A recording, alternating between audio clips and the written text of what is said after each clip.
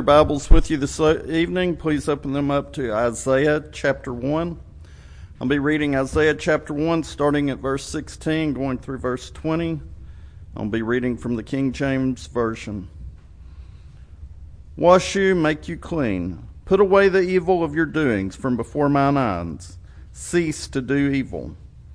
Learn to do well, seek judgment, relieve the oppressed, judge the fatherless, plead for the widow. Come now and let us reason together, saith the Lord. Though your sins be as scarlet, they shall be as white as snow.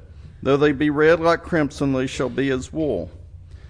If ye be willing and obedient, ye shall eat the good of the land.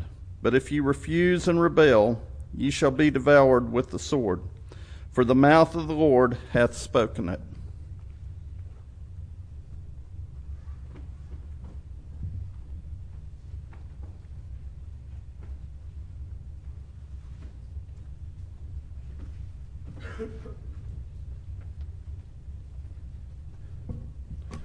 I'm reading from Isaiah chapter 53, the first 7 verses.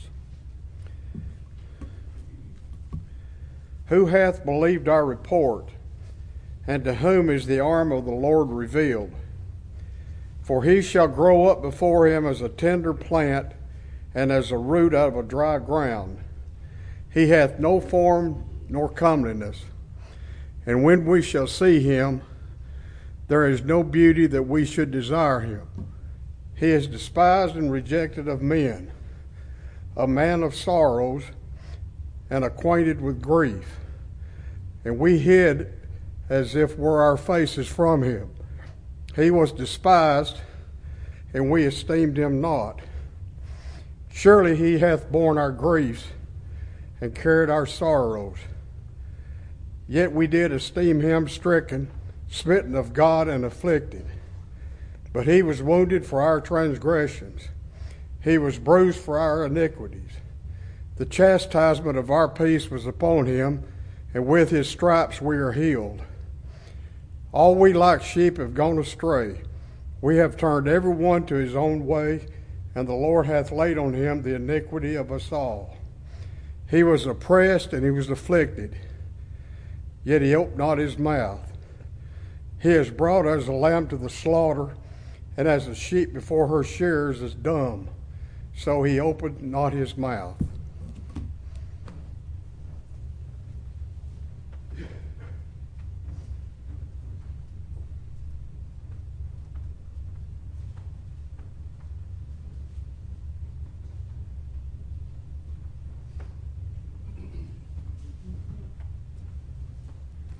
I will be reading from Acts chapter 8, verses 26 through 39.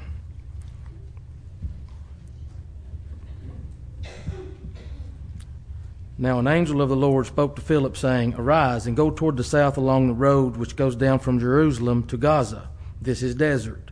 So he arose and went.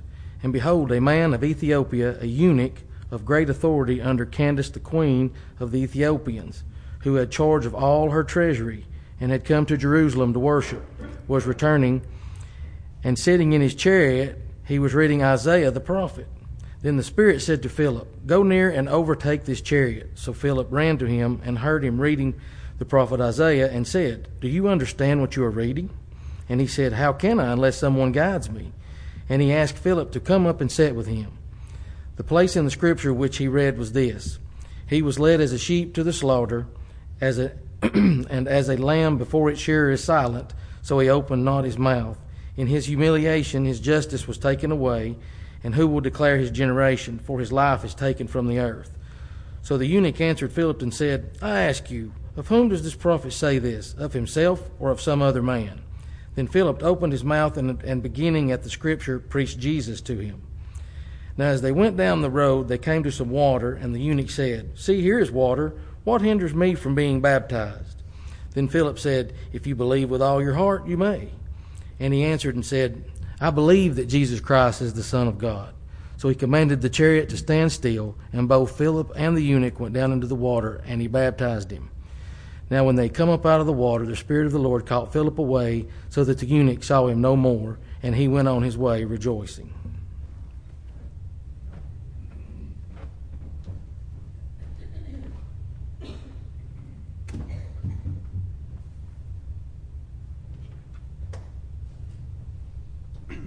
Let's go to God in prayer. Our most holy Father, we're so thankful for thy love and for thy grace. We're thankful for the avenue of prayer, where we can come before thy throne and offer up these petitions and desires that we have. Father, we're so thankful for thy eternal plan that was purposed in Jesus, that he might come to earth and live the life of a man and be able to give his life for us. Father, we're thankful and we are comforted when we're able to read in the prophecies and we're able to see how that was your plan even before the beginning of time, and how that our Lord was set aside that he might be able to be our perfect sacrifice. Father, we're thankful that we are able to understand what your plan was, but we're thankful that we have been able to receive it. We're thankful that we have been able to understand what you had in mind for each of us. We're thankful we're able to understand what role that Christ played in that, what role that the Godhead in general played in it. Father, we're thankful for the message, and we're thankful for the opportunity of life eternal. All this we ask in the name of Jesus Christ. Amen.